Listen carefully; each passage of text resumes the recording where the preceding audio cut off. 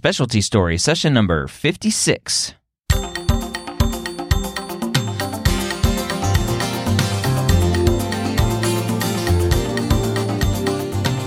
Whether you're a pre-med or a medical student, you've answered the calling to become a physician. Soon you'll have to start deciding what type of medicine you'll want to practice. This podcast will tell you the stories of specialists from every field to give you the information you need to make sure you make the most informed decision possible when it comes to choosing your specialty. And welcome to Specialty Stories, a podcast which is part of the MedEd Media Network at mededmedia.com. Thank you for taking the time to join me, Dr. Ryan Gray, here today. I appreciate you, and I wish you a happy new year as this podcast is going out on January 3rd, 2018. I hope you have a great new year with tons of great adventures in store. Today, I want to talk about neurosurgery.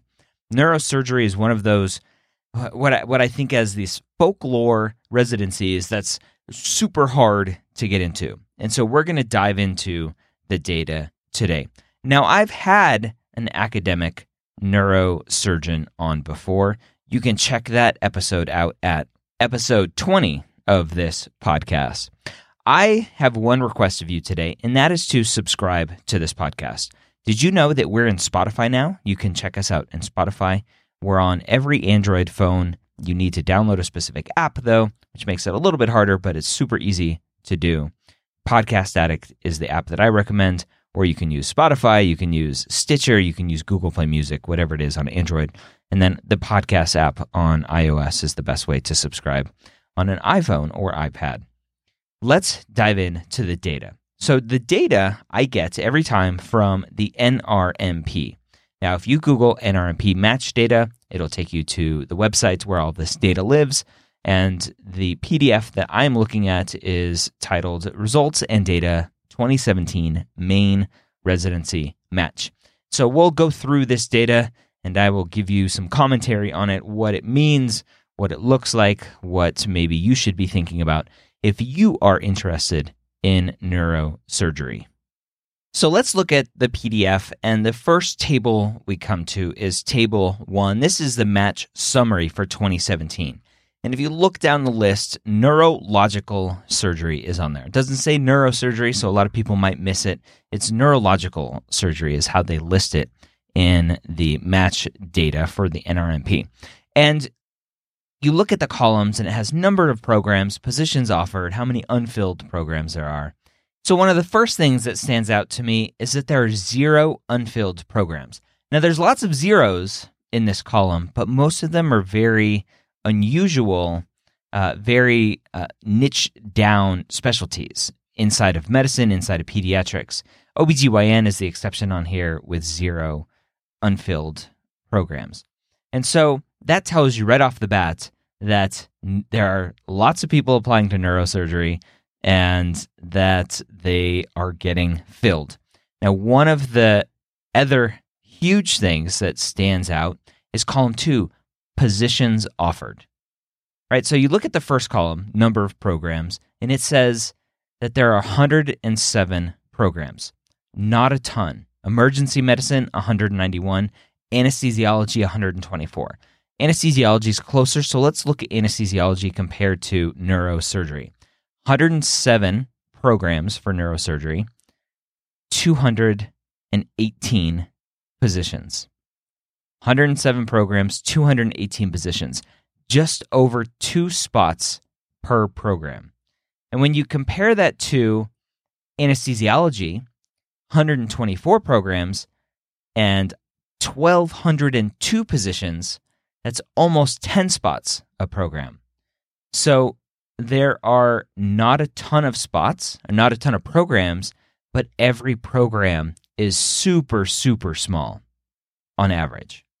So that's something to keep in mind as you think about neurosurgery and trying to understand, especially if you're early on in your journey, whether you're pre-med or starting off in medical school, if you are dead set on being a neurosurgeon, you better buckle down for medical school and kick you know what to make sure that you have great board scores, that you have great grades, that your AOA, and we'll look at the AOA data a little bit later, and we'll look at board scores a little bit later, but just based on the fact that there are only 218 spots in this country for the MD match, right? This is just NRMP, this is just MD match data. And I'm actually not sure if there's any DO neurosurgery programs. I'd assume there are. I haven't looked at that data. But 218 spots, you need to do well. All right, so 218 spots, number of applicants, 212 U.S. seniors. And again, just to remind you what U.S. seniors means for this information, U.S. seniors is somebody who's in an allopathic, an MD program, who is still in school, who's a senior in school. This does not include U.S. grads, allopathic grads, who are now taking a gap year, doing research, doing something else, who have graduated. So 212 U.S. seniors are applying for the 218 positions offered. There are 311 total applicants for those 218 spots. So we'll talk about where those other students are coming from, the other 99 students, where they are coming from. The number of matches, 183 of the 218 were U.S. seniors. So the majority, the far majority of those matching, 83.9% of those matching, are U.S. seniors at an allopathic medical school. So it's hard, and it's favoring students at allopathic medical schools. All right, so then we look at Table 2, which tells us and breaks it down for us where these 218 students are coming from. Who are they? So when you look at it, 218 spots, all 218 were filled. We already said 83.9% of those were U.S. seniors. Another 15 of those students are U.S. grads, meaning they probably took a year off. Maybe they didn't match their first time around, and so they went and did some research. They did something else. Maybe they were planning on taking research all along. So there were 15 U.S. grads, again, allopathic grads, that also matched into neurosurgery. 2 osteopathic students matched into neurosurgery. 4 U.S. citizen international medical graduates matched into neurosurgery. So you might look at this and go, oh, if I want to go to a neurosurgery program, then it's better for me to go to a Caribbean school than to a DO school. You might look at this data and say that, but thinking that is wrong. You can't draw those conclusions as to why there were 4 U.S. IMGs, international medical grads, and only 2 osteopathic students that matched. If all 4 of the students who matched from a U.S. international medical graduate, whether they were in the Caribbean or Australia or Ireland, wherever they went, if all 4 of those students went to a DO school, they might have still matched because of who they are, not the letters after their name. And so as you evaluate this data, and this is why I love doing these specific match data episodes, you can't draw conclusions that says going to a Caribbean school, going to Australia, going to Ireland is better than going to a DO school if you want to match into neurosurgery. You can't draw those conclusions. The last column, or the second to last column here, non-U.S. citizen international medical graduates, there were 14 of those that matched. So strong students, non-U.S. citizens, international medical grads, they obviously crushed their boards, they had other stuff going for them. They were able to match almost as many students as U.S. graduates for neurosurgery. Looking at Table 3, neurosurgery has been a slow and steady incline or increase every year for number of positions, 204, 206, 210, 216, 218 over the last 5 years, a 0.08 or 0.8% increase every year. Looking at Table 8, it shows us that the number of positions offered and the percent filled by U.S. seniors versus all applicants, again, from 2013 to 2017. So again, we already said for 2017, 83.9% were U.S. seniors, and that number is pretty high every year.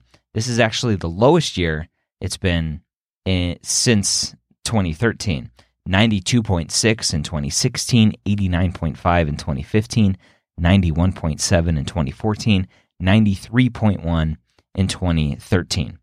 So that tells you a couple things, possibly, right? It doesn't give me any specific information other than this year, 2017, less U.S. seniors matched, percentage-wise, for the total number of positions offered. Does that mean there were less qualified students matching this year? Does that mean there were more qualified non-U.S. seniors applying this year? I just did some quick math. If there were 13 or so, 14 or so more U.S. seniors that matched, that would raise it closer to 90%, which is still kind of lower than where it's been, other than that 89.5%. So that tells you that either there were less qualified U.S. seniors applying, or, right, that big number, 14 U.S. or non-U.S. citizen IMGs. That's a much that could be a much bigger number than it has been in the past. I don't have that number from historical data unless I go and dig it up, so I don't know. But there's a lot of questions as to why that number dipped so much here in 2017. So Table 9, I really like looking at just to give you the scope of how big a specialty is. And when you look at neurosurgery, only 0.8% of all applicants matched into neurosurgery, right? So total 27,688 students. 100% of those applicants, or 100% of those students are matching, obviously, because that's the data here. Out of the 27,688, only 0.8% of those are matching into neurosurgery. So it's a very, very, very small specialty. And just to give you an idea of another specialty that's low as well, another surgical subspecialty at least, ENT is 1.1. So not a ton higher, but still higher as another specialty. Looking at figure 6, this is one of the scary figures in here of unmatched U.S. seniors and independent applicants. So independent applicants here are the non-U.S. seniors. And neurosurgery has an unmatched percentage of 20.6. So 1 out of every 5 students is not matching into neurosurgery. 55.4% of the independent applicants go unmatched. So it's a large percentage of that 1 out of 5. They're coming from the independent applicants, the non-U.S. seniors. And only 10.4%, and that's still pretty high, 10.4% of U.S. seniors are unmatched. Now, looking at the rest of the figures, plastic surgery is higher than that at 16.3% for U.S. seniors. Dermatology is higher than that at 13.8%. So it's a high percentage, but not the highest. Moving down, we look at Table 18, which is SOAP, Supplemental Offer and Acceptance Program. Neurosurgery, as we talked about in Table 1, had 0 unfilled programs, so no neurosurgery programs needed to participate in the SOAP. All right, so let's move to the Charting the Outcomes, which is another great document put out by the NRMP. If you just Google again, NRMP match data, it's a couple more towards the middle of the page, looking at the Charting the Outcomes. Now, Charting the Outcomes is 2016 data, so the numbers are a little bit off, but still close enough to talk about here to give you some ideas. And so I skipped ahead to chart number 3 here in this PDF for Charting the Outcomes for 2016. And it just says percent matched by preferred specialty. And so when you look at neurosurgery, 76% of U.S. allopathic seniors matched into it. That's the third lowest. 71% was vascular surgery, 75% was orthopedic surgery, neurosurgery was 76%. Again, you have to remember this is 2016 data, but it tells you that it's one of the most competitive specialties out there, at least for U.S. seniors, which is what this table is talking about, this chart. So Table 2 talks about the mean USMLE score for Step 1 and Step 2 CK, which is clinical knowledge, versus CS, which is clinical skills. And the mean USMLE Step 1 score for all specialties combined for those who matched was 233. For those who did not match was 230. So keep those numbers in mind. 233 for those who matched, 230 for those who did not. And we'll look more specifically at neurosurgery to look at where their match data is for USMLE board scores. Moving on to chart 4, one of the biggest things that I harp on in this podcast, to match, you have to rank a lot of programs. The more programs you rank, the higher the chance that you will match. And so those who matched in neurosurgery ranked a median number of contiguous ranks at 16. 16 was the median number, right in the middle. Half were above, half were below. Those who did not match only had a median number of 11. You need to rank enough programs to match. You cannot, if you want to match, you cannot be very picky. And so the question is, are these people not ranking schools or not ranking programs because of location? Or are they not ranking, or maybe prestige? Or are they not ranking programs because they just did an interview there and decided not to rank them just because? So there's a lot of still question marks in the air why those who did not match didn't have as many programs ranked. Maybe they just were right off the bats, had bad board scores and didn't get a lot of interviews, and so they ranked less programs because of that. Again, the data is just data. We can't draw conclusions based on this data. We can only make some inferences and discuss what is possibly behind these numbers, but there's no way of knowing specifically why the numbers are what they are. I love chart 5. I talk about not having a plan B a lot in the Pre-Med Years podcast. If you want to be a physician, don't have a plan B of being a PA. Don't have a plan B of being an MP. Don't have a plan B of using your biology degree for something else. If you want to be a physician, figure out how to get there. Obviously, you need to be realistic along the way. You need to put food on the table. You need to do other things. But if you want to be a physician, be a physician. And so chart 5 talks about the mean number of different specialties ranked by U.S. allopathic seniors. And this chart is telling you those who had a plan B did not match at a much higher percentage in most instances than those who didn't have a plan B, meaning those who almost only matched closer to one program, only one program. And so you look at neurosurgery. Those who matched, the mean number of different specialties ranked was 1.1, meaning the large majority of students only ranked neurosurgery on their rank list. The mean number for those who did not match was 1.4, meaning there were more of those students putting in different, most likely surgical specialties, because that's just, if you're applying for neurosurgery, that means you like the operating room, which probably means you're applying for maybe general surgery as a backup, right? That backup might hurt you. Psychologically, might hurt you. And the data here shows that it kind of leans that way. Most of these specialties on here, those who ranked other specialties at a higher percentage, a higher average, didn't match. All right, then moving on to chart 6, let's look at step 1 score. So we talked earlier about the mean step 1 score for all specialties was 233.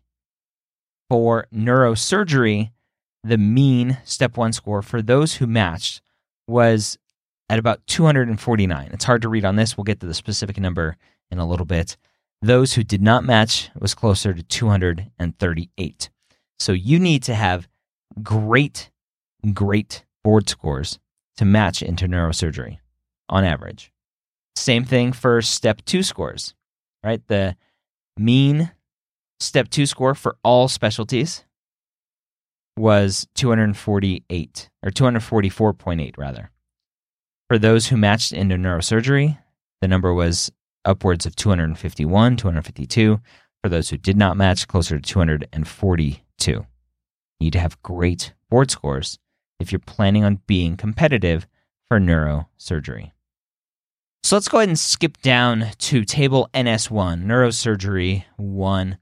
I like this table just because it lays out all the numbers here. So again, mean USMLE Step 1 score, 249 for those that matched, 238 for those who did not, 251 Step 2 score, 241 for those who did not match. Research experience, 4.8 versus 4.2, so not a huge difference there. Number of abstracts, presentations, and publications for neurosurgery, 13.4 for those who matched versus only 8.4 for those who did not match. So that's a pretty big number. Research is very important for neurosurgery based on what this tells me. The number of students, percentage of students who were AOA, Alpha Omega Alpha, the Medical Students Honor Society, based on grades, almost 33% of those who matched were AOA versus only 11.5. And so that just goes back to your grades, right? It's not just having the AOA label, it's having the grades that made you competitive, having the grades which led to AOA. You need those grades. Having the grades which gives you the knowledge to do well in the boards. So you can't look at this and go, oh, I have to be AOA. No, you have to have a solid foundation of scientific knowledge of all of those courses that you've taken in medical school, which leads to AOA, but it also leads to great board scores. So it's not just the AOA there. Almost 10%, 9.5% of those who matched have a PhD degree versus only 7 who did not. This is an interesting number as well. And again, so 15.7, mean number of contiguous ranks, 15.7 for those who matched, only 10.2 for those who did not. You need to match a lot of programs. You need to rank a lot of programs to increase your chances of matching. All right, so moving on to Medscape Lifestyle Report for 2017. Which physicians are most burnt out? Not surprisingly, neurosurgery isn't on this list because there are just so few neurosurgeons out there that they probably didn't respond at a high enough rate to get the information back and put it into the chart and calculate it based on all of the other data that came in. So looking at Medscape's physician compensation report for 2017, it's the same thing. Neurosurgery did not have enough representation to be in this list. So I will leave it to you to do some homework and do some research and figure out burnout rates, compensation, and everything else for neurosurgery. Anecdotally, neurosurgery is one of the highest paid specialties out there. So if that's something that's motivating you, which it shouldn't be, but if it is, neurosurgery is up there. Obviously, as we've covered, based on the NRMP match data, it's very, very, very hard to get into neurosurgery. But if this is what you want to do, start now. Make sure you have the solid foundation of your classwork, getting AOA, possibly, getting great board scores, getting those connections to neurosurgery programs. Make a great impression as you go through this process. I hope going over this data was helpful for you. I loved doing it. If you have any recommendations for match data or any physicians you want or specialties you want interviewed here on Specialty Stories, just reach out to me, ryan@medicalschoolhq.net. And instead of just telling me what specialty you want covered, find a physician who's willing to come on the podcast and email that person to me and introduce us. I hope you have a great week. Have a happy and healthy new year. I'll see you next week here on Specialty Stories.